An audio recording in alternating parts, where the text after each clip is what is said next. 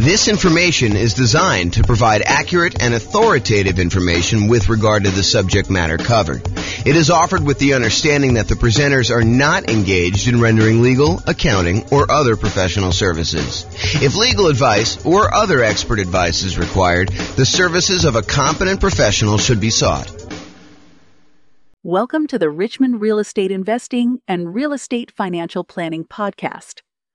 Learn all about investing in real estate in Richmond, Virginia, with a combination of real estate financial planning and modeling with numbers specific to Richmond, plus syndicated, more generalized recordings of live and pre-recorded real estate investing classes, not all of them specific to Richmond.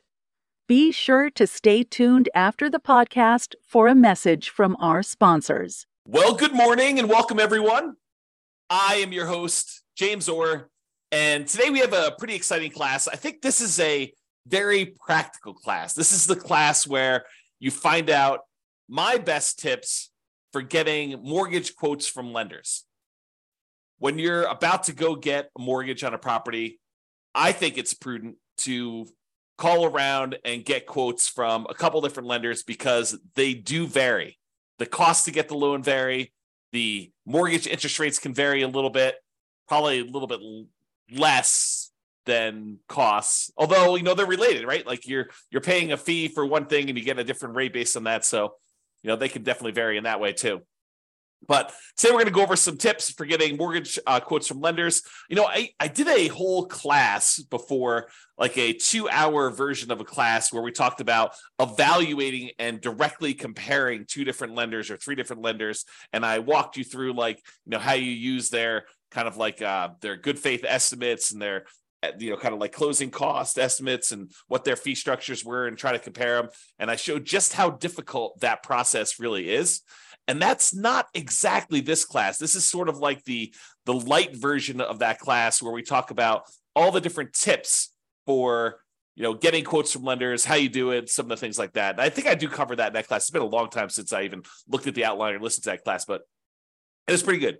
Anyway, let's get started today. Tips for getting mortgage quotes from lenders. So finding a lender. Your experienced, investor-focused real estate agent is probably your best source of a referral for lenders. Someone who is in the business of working with a bunch of investors, they've got clients closing on loans regularly. They probably know, maybe not the best, right? Because they may not have experienced the best, but they probably have some pretty good lenders in their queue of lenders that their clients, their investor clients have used and have had good experiences with. And especially when you have some clients that are, they're like the type that will call 34 different lenders to get all the different quotes. And they'll say, okay, I've narrowed it down to these 3. They're all really similar. I think I like this guy best. That is the type of client that can help a real estate agent sort through a very large list to do that. And then, of course, the agent has the benefit of saying, hey, look, I can't say that this is obviously the best lender, but this is a good lender that my clients have had good experiences with, and not saying that you won't have, the unusual, weird experience with them, but overall, I think they've been really good. Okay. So I think getting a referral from your real estate agent, a experienced investor-focused real estate agent, is probably your best source. I think your next tier for finding a lender is attending a local real estate investor meeting, meeting lenders there or meeting lenders on your own, other real estate investors that asking them, hey, I know you just bought this rental property. Who'd you end up using for a lender? Tell me about the process. Who'd you interview? What'd you find out when you interviewed them? Who had the best rates? Who was going to give you, some extra help or they were a good resource for different things. They all can be good sources of referrals for you to find great lenders. You can also call, multiple banks and or mortgage brokers, cold call them. A lot of them are advertising, but I think you will find that real estate agents and kind of other local investors are going to be your best source there. Now, realize, I want to point this out because I don't think a lot of folks realize this and understand how big of a deal it can possibly be. Not that this comes up that often. I want to do 2 simultaneous things for you. Number one is I want you to realize just how significant of a consequence this can be for you. But then I also don't want to scare you because it doesn't happen that frequently at all.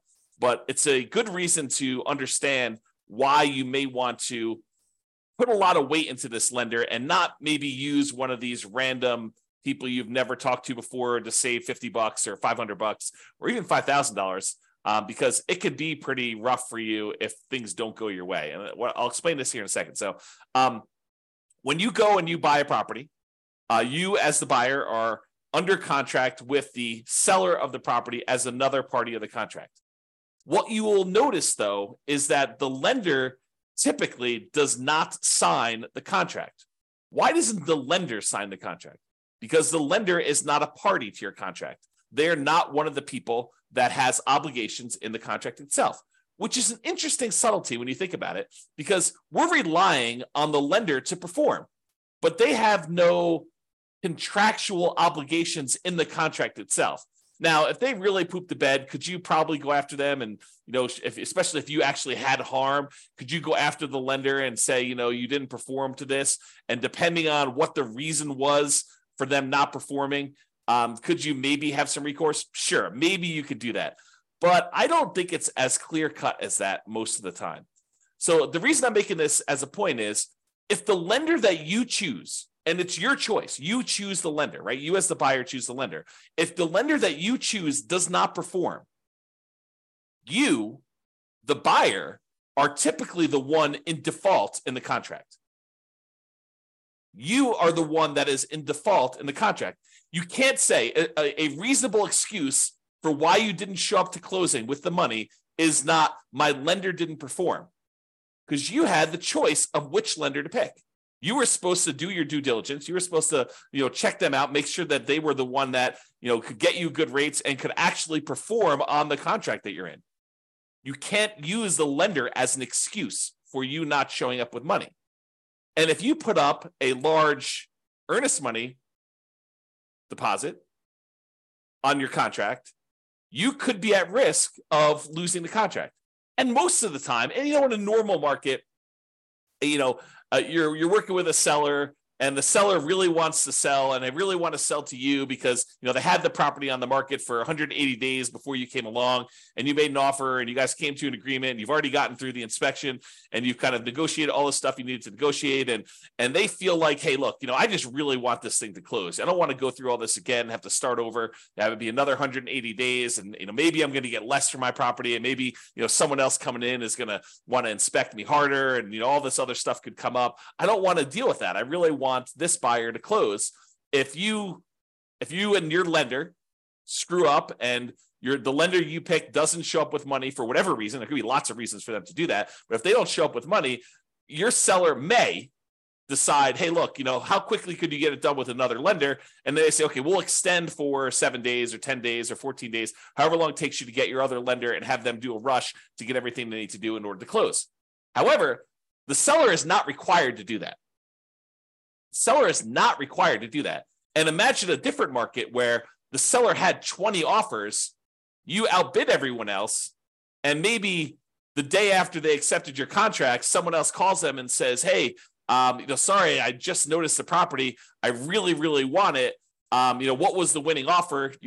Your agent or the seller tells the new buyer, the 21st buyer that came along, what the winning offer was. And that particular seller's like, oh, had I only known, you would have offered me $5,000 more than this other guy. Well, if this one falls out, then, you could definitely have it for $5,000 more. And the guy's like, that would be great because this is my perfect property. How willing do you think the seller is in that particular case for them to give you an extra 10 or 14 days if your lender doesn't perform? I think it's less likely.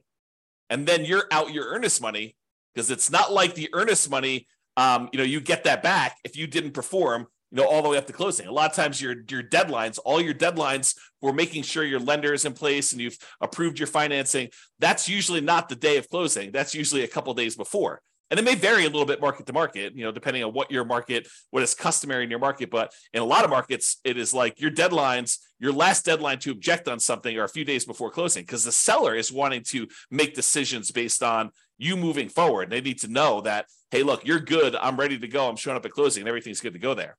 So realizing that using a random lender gives you a random chance of closing. That maybe that they'll perform, but they may not perform. And remember, the lender is not typically a party to the contract.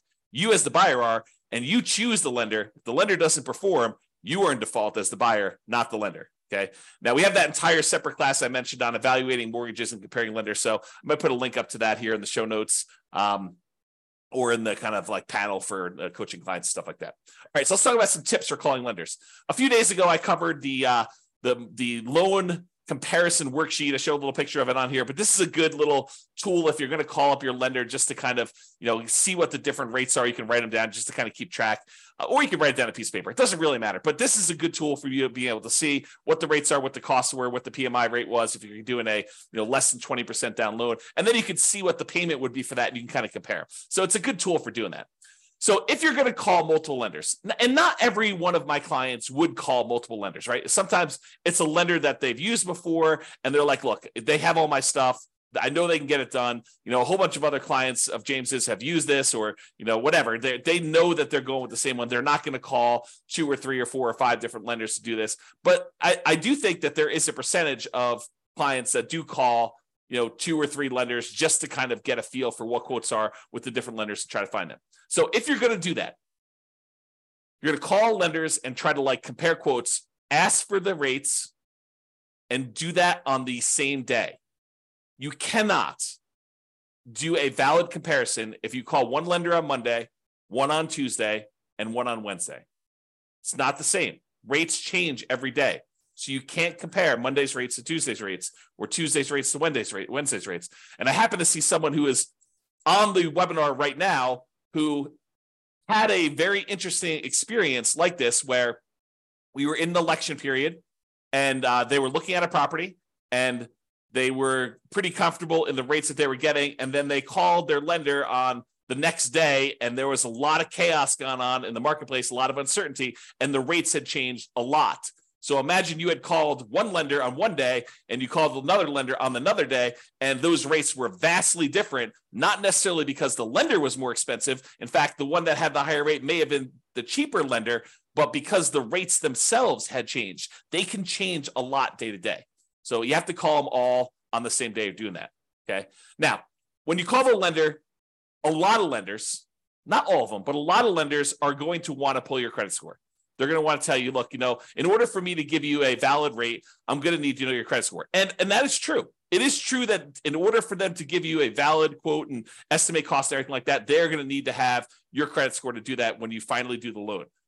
But when you're calling around to 1, 2, or 3 or 4 lenders, you don't necessarily want all of them paying your credit report all at the same time. And so for that reason, what I would recommend you do is, tell them, look, either have the first one do it so you know your credit score, or use one of these services where you can estimate and hey, look, my credit score is 785. So why don't you just give me quotes for stuff above 760? Say it's 760 or better, or use 760. And I'm pretty sure that I'm going to be above 760. And so you can just kind of get a comparison of everybody at a rate. So either you tell them, kind of what you estimate your score to be, and say, look, if I decide to go with you, we'll verify my credit score then. Right now, I just really want to get a feel for how your rates and fees are. And then if I decide to go with you, then we'll do that. So I'm telling everybody my credit score is 760. Let's go ahead and get rates at those. Then they'll pull rates at 760, and they will figure out what the current rates are and current costs are for someone who has a 760 credit score. In general, I only let the lender who is going to actually do my loan pull my credit, partially because I lock my credit down. I don't want to have it open at this period of time either. Okay. So only the one that you choose. If you don't know your credit score, have your first one pull your credit if you want to do it that way. And then maybe you have it pinged twice, which isn't going to be that big of a deal. The credit reporting companies, they understand when you're shopping for things, sometimes you'll have more than one soft pull on your credit for that. Okay. So tell the others that you're calling when you're doing the comparison what your score is. And if you decide to use them, you'll have it pulled then. Then ask questions that are important to you. And I'll give you some ideas of questions on the next couple slides of things that you may want to ask. Now, I want to warn you. You really don't want to go and interrogate your lender. You don't want to go and say, tie them to a chair, put the little bag over their head and waterboard them and say, answer these questions, answer all of them right now. And you don't want to do that. You really want to ask the most important questions that you have for your lender and to get the information you need to be able to make a good comparison. And I think what tends to happen is we tend to ask more questions to the lender that we are likely to choose.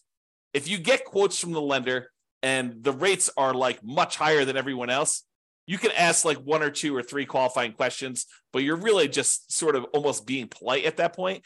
Really what you want is the one that you are going to pick. That's the one you're sort of verifying all the different stuff with to kind of move forward.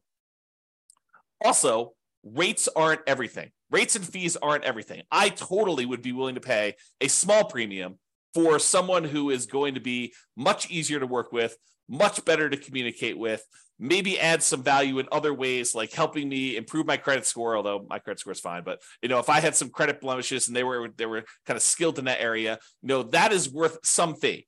Is it worth, paying 0.5% more on a loan? Probably not. Is it worth $500? Probably. Is it worth $1,000? Probably. $2,000? Yeah, maybe. I think depending on what it is, sure. But I think you need to find like where your comfort level is and what you're willing to pay for. You're not just paying and trying to minimize everything. You're not trying to save and squeeze every little last penny out of the deal. I think that's a penny wise, pound foolish approach to doing this business. Okay. Will they go the extra mile to help you get approved? I've definitely had lenders who have gone to bat for clients in the past with underwriters kind of fighting for their case and their situation. I've also had lenders in the past where we've had some really unusual, wacky things going on with appraisals where they have eaten appraisal costs, some very expensive appraisal costs in some cases, because they wanted that client as a repeat client long-term because they know that they were going to buy a lot of properties. Okay. So just realize that it's not always about minimizing price.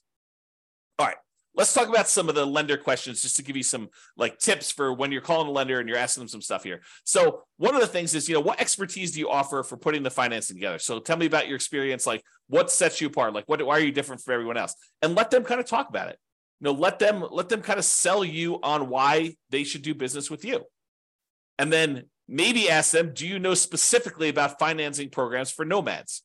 I think that most lenders are not going to know what the nomad strategy is. So you may need to educate them. But if they tell you it can't be done, that may not be your lender because it definitely can be done. So you may want to ask them, say, look, here's my plan. This is my strategy. This is what I'm thinking about doing. I'm going to buy a property as an owner occupant. I'm going to move into the property. I want to put, 3.5% down and buy a duplex, triplex, or fourplex if I can. Or if I buy an owner occupant property, maybe I'll put, 5% down or 3% down for the conventional loan. Or if you're, a veteran, you do 0% down, or you're going to buy a rural property, do 0% down. Tell them what your plan is for doing the first property, and then say, look, I'm going to live there for a year. Is the requirement for people to do an owner-occupant property for them to live in there a year? If they don't know the answer to that, that could potentially be, a small, not a red flag, but like a dark yellow flag. I don't know how to describe that. A little mini warning, right? Like hey, they don't know what the owner-occupant requirement is for loans, so they may need to look that up. And if someone's never done it before, but they still have great rates, maybe you're willing to train them, work with them. Who knows? But you sort of ask them, so look, I'm going to do this. How long do I need to live in the property? You have to live in the property for a year. Okay, great. So after a year, can I take that property, convert it to a rental, buy the next property as an owner-occupant, put 5% down conventional on that one, use the rent that I'm getting on the property that I'm moving out to help me qualify for the loan and buy the next property and repeat this process and have them explain to you how the loans work and whether or not you can do that strategy. Get all of your questions about whether they can do the nomad strategy and how it works and how they think about it from them. They are the ones that are going to be your partner. I'm using partner in quotes because they're going to be providing you 95% of the value of the property. They're going to loan you that money, usually for 30 years at a fixed rate interest rate. And usually the interest rate's pretty low in comparison to just things in general. So, they're going to be partnering with you to loan you, in some cases, millions of dollars.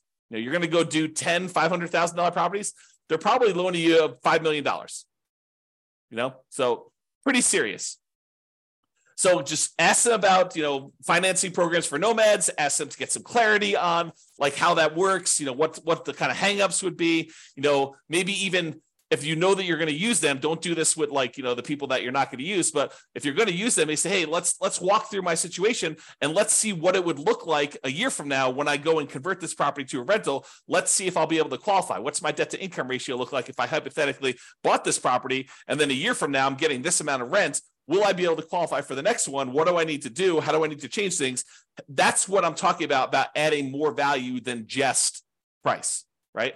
Am I willing to pay $500 for someone who's going to help me plan out my whole strategy and make sure that I can do it and be on my side and help me optimize and say, look, we're going to need to improve your credit score over the next year. You can do this one fine, but we really want to improve that. Here are the things we need to do. And this is what we need to do for the next loan. And, if you can't get this much in rent for this property, we're going to run into some problems. So they'll help you with stuff like that.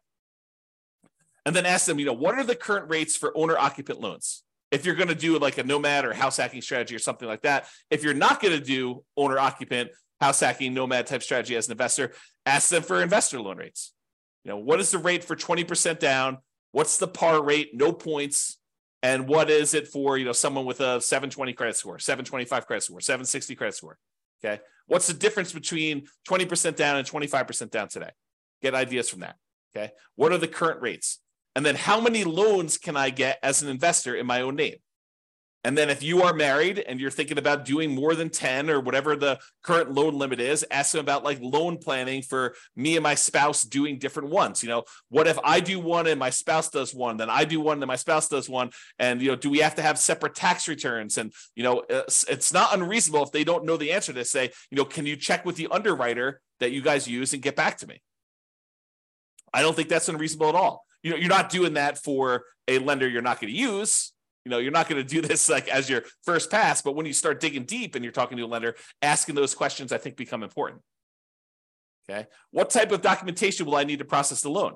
Especially important if you're a self-employed person, because I think that varies a little bit more, but you want to find out from them what type of documentation will you need. Did you have any unusual situation happen to you? Did you just change jobs? Did you just get a promotion? Did you switch companies? Did you have a long period of unemployment? Stuff that could be a factor for you, ask about those things. Okay. I think yesterday or the day before we talked about the common things that lenders will ask for when you go to get a loan, but use that list and verify. What type of down payment will I need to buy a property? If you don't know the answer to these things, if you haven't watched all the financing classes, ask them questions about can I do a nothing down loan program? Do you have down payment assistance programs I could use for buying my first property or second property? Can I do a VA loan? I'm a veteran. Do I have, what do I need in order to do that? What do I need in order to do a rural property USDA loan? Or, what about this 3% down conventional or 5% down? But ask them, if you don't know the answers, ask them for the different loan types and get clarification on, what's the difference between these? What's the difference in rates? What's the difference in that? That's part of what that spreadsheet, the loan comparison spreadsheet, is for. It gives you spots to kind of fill in the blanks, but they may have additional loan products that I don't know about right now, or that have changed since I did this class, or, that they just have specific access to. It's unique to them. Okay. So what about fees and team? So about fees, how do I pay you for your service? And in most cases, they're going to tell you, look, you pay this sort of fee when I get the loan or whatever it is, or in some cases, they may charge you an upfront fee or whatever they're doing, but understanding how you pay them for their service and what the fees are, I think it's important. Is there a fee on loans that are closed? I think that's a common way that they get paid. And what is the fee? Is there a fee? It's not written down here, but is there a fee if I don't close? What if I get to the point, we go through, we get an appraisal done, and maybe this particular lender does not have you provide a credit card to pay for the appraisal up front. Maybe they actually pay for the appraisal and they just charge it as a line item on closing. Some lenders do it that way. Most lenders, especially most independent mortgage brokers, will ask you to put your credit card in and pay the appraiser directly. Although maybe that varies a little bit market to market. That's something I don't know. But I think that some mortgage brokers, especially around here, will have you pay for the appraisal with a credit card outside that. A lot of the credit unions, for some reason, they don't charge you for the appraisal up front. They'll just charge you at closing. And one of the weird things about some of the credit unions around here is if for some reason you end up not closing on that loan, a lot of times they'll eat the appraisal. They won't charge you for it. But I don't think that's mostly true with different mortgage brokers. So understand that. Ask them, what if I don't close on the loan? What if I get, a week before closing and something happens Are there any fees I need to pay you? Understanding that if that's really important to you. It rarely comes up, but it could come up. Is there an upfront fee? Ask them that.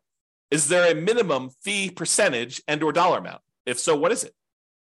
Some of them will tell you, look, if you're doing these really small loans, it's going to be more expensive than doing like a $500,000 loan because I'm getting paid a percentage of the loan amount. So if you're coming in there and you're buying a $500,000 property and you're putting, 80% down, you only want to get a $100,000 loan, that may be more expensive. What happens if I end up not doing a loan with you? Talked about that. Team, do you have any assistants or staff that work with you that I will be interacting with? You would be surprised. Maybe you wouldn't be surprised, but I think you would be surprised how many kind of setups are such that the loan broker that you talk to, their sole role is salesman. They are out there shaking hands, kissing babies, meeting people, attending meetings. They're the ones that are going out there and generating the business. But once you decide to do the loan with their team, you never hear from them again because they're not the ones doing the loan. They're out there still going to meetings, meeting people, drumming up business, and they have a team of assistants that handle the loans. In some ways, it's sort of like, it's not exactly, but it's very similar to how I worked as a real estate broker. There's a team. It was me and my wife, Tammy. And for the most part, if you wanted to go see a house, most of the time you would see me. I was out there teaching classes. I was there having lunches with investors. I was doing all that different stuff. But then when you actually wanted to write a contract, we'd be out looking at property. You're like, okay, I want to write a contract on this. I would literally get on the phone while we were there and say, Tam, we need to write up this contract. This is the terms. This is what they want to do. And Tammy would take it from there. And she pretty much handled contract to close, that entire stuff. Now, I would get on the phone and answer questions. I would do some negotiations and stuff like that. But for the most part, Tammy was shepherding your deal in from when you wrote the offer all the way through to closing, and honestly, even after closing. But if you have questions about stuff, usually I was the point of contact to do that. But I don't think that's an unusual setup. Having someone who's really good at, they call this the rainmaker role, right? Like the guy who's out there, gal who's out there generating the business. And then there's the people that they have the detail-oriented, attention to detail, filling out the contracts, following the paperwork, the kind of sitting in the office. And honestly, it's probably a better setup. At least I will tell you, my experience is it's a better setup. Because if you are constantly distracted, you're like, hey, look, I'm filling out paperwork and doing your contract. And then, oh man, it's 11 o'clock. I need to go show another property to so-and-so. You get like out of your groove and then you got to come back to it later. And you're like, where was I? Oh yeah. Oh, I was doing this. And then things can happen, right? Like you get distracted, you like go to a meeting. I'm sure this is true of like other people in other jobs where you're doing like your core competency type work. And then you have a meeting in the afternoon. And then your whole day is blown because you like can't really go deep into the work you need to do because you have a meeting in an hour, and then the meeting lasts, an hour and a half. And then at the end of that, you're like, oh man, I had all this meeting stuff. I don't really have enough time to go deep into the work. And so you're distracted and you're hard to do the stuff that you really need to do, but because you can't switch back and forth easily, I guess is the way to describe it. So you want to know, who am I going to be dealing with? And so in some ways, you want to know if you're going to deal well with them. Not necessarily the sales guy. The sales guy could be awesome. It could be like super friendly, friendly with everybody, the kind of like back slapper, really happy, all friendly, be around. And then the person you're working with could be like total meanie who just is like, like not very friendly at all and not very good at answering questions. But I don't know. Not saying that Tammy's that, but that's I've seen stuff like that before. All right. What would I be dealing with you on directly? And what would I be dealing with them on? Just kind of getting some clarity on that. All right, references. So what percentage of your business is from new clients? What percentage is from repeat business? I will tell you this changes over the course of a career. When you're brand new, everything's new. All of it's new business. Hardly any of it is repeat. But you get to a certain point, especially if you stop doing business generation things, that the majority of it is from repeat business. Or it should be. If it's not, that's a warning sign, right? What percentage is referred from existing clients? This was a major point for me. Like we had a lot of existing clients referring people. And if they're not getting referrals, that's probably a sign that the quality of their business may not be what they think it is, right? Because you should get referrals in this type of business. Now, if that's like, if someone tells you, I don't get very many referrals or something like that, it could mean that they're new, which is definitely a possibility. And in a business like this, sometimes people cluster together. Sometimes their clientele is relatively young, new people, and there's not a lot of them necessarily buying houses, as an example. Or maybe it's really, really old people and they're not buying houses. Or, so it's like, you got to understand a little bit more. You can't just use this as a number and make a decision based on this, but it's something to think about. Here's another question. Do you have a few, that means 3 in my mind, existing clients that you worked with in the last 6 months? That does not mean friends from high school. You want recent people, ideally ones that are sort of arm's length transactions, although in this business, it's a lot of people that so it's hard to get truly objective sort of separation that I can call as references. You probably want to get investors, nomad references when possible. Someone who is doing something similar to you. It'd be helpful to understand that. Which goes back to like how we told you about how to find them to begin with. If you find an investor who recommends them, well, then you already have talked to them. You got to get that reference already. And I realized that this is what you tell the guy you're interviewing, or the girl you're interviewing. Hey, I realize people don't always agree. If I happen to stumble upon your most troublesome client, what would be their biggest complaint about your service? And then here's a warning. If they say they've never had a problem, they've probably not had enough clients, because problems naturally come up in business. I know that I've definitely had clients that were like, oh, that was a little rocky. And it's natural. I mean, things come up that were unexpected. And I don't always cater to what everyone thinks things should be like, right? Some people tell me, look, you should do this. I'm like, that's just not my business. That's not how I do it. I'd have to think of an example, but that's just not how I would normally work things. Have you worked with any real estate investors, nomads that have invested like I'm doing? And can I tell them about your service? So in conclusion, get a referral to find a great lender to reduce the risk of being surprised.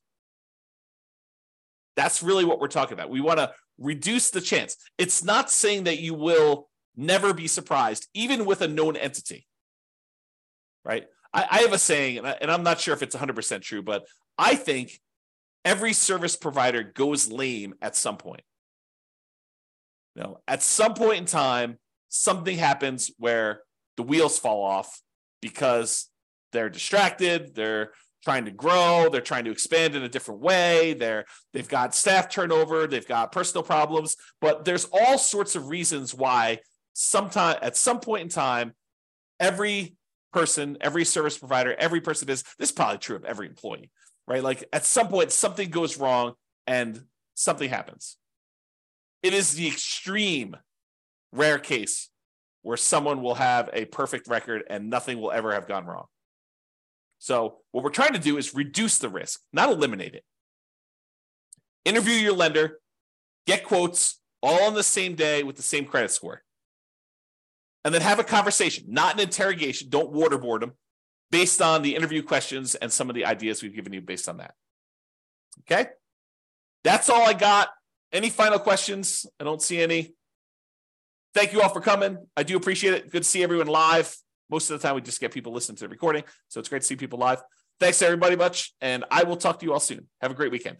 Bye-bye for now. With home prices up, mortgage interest rates up, and rents up, but not quite enough to counteract the higher prices and interest rates.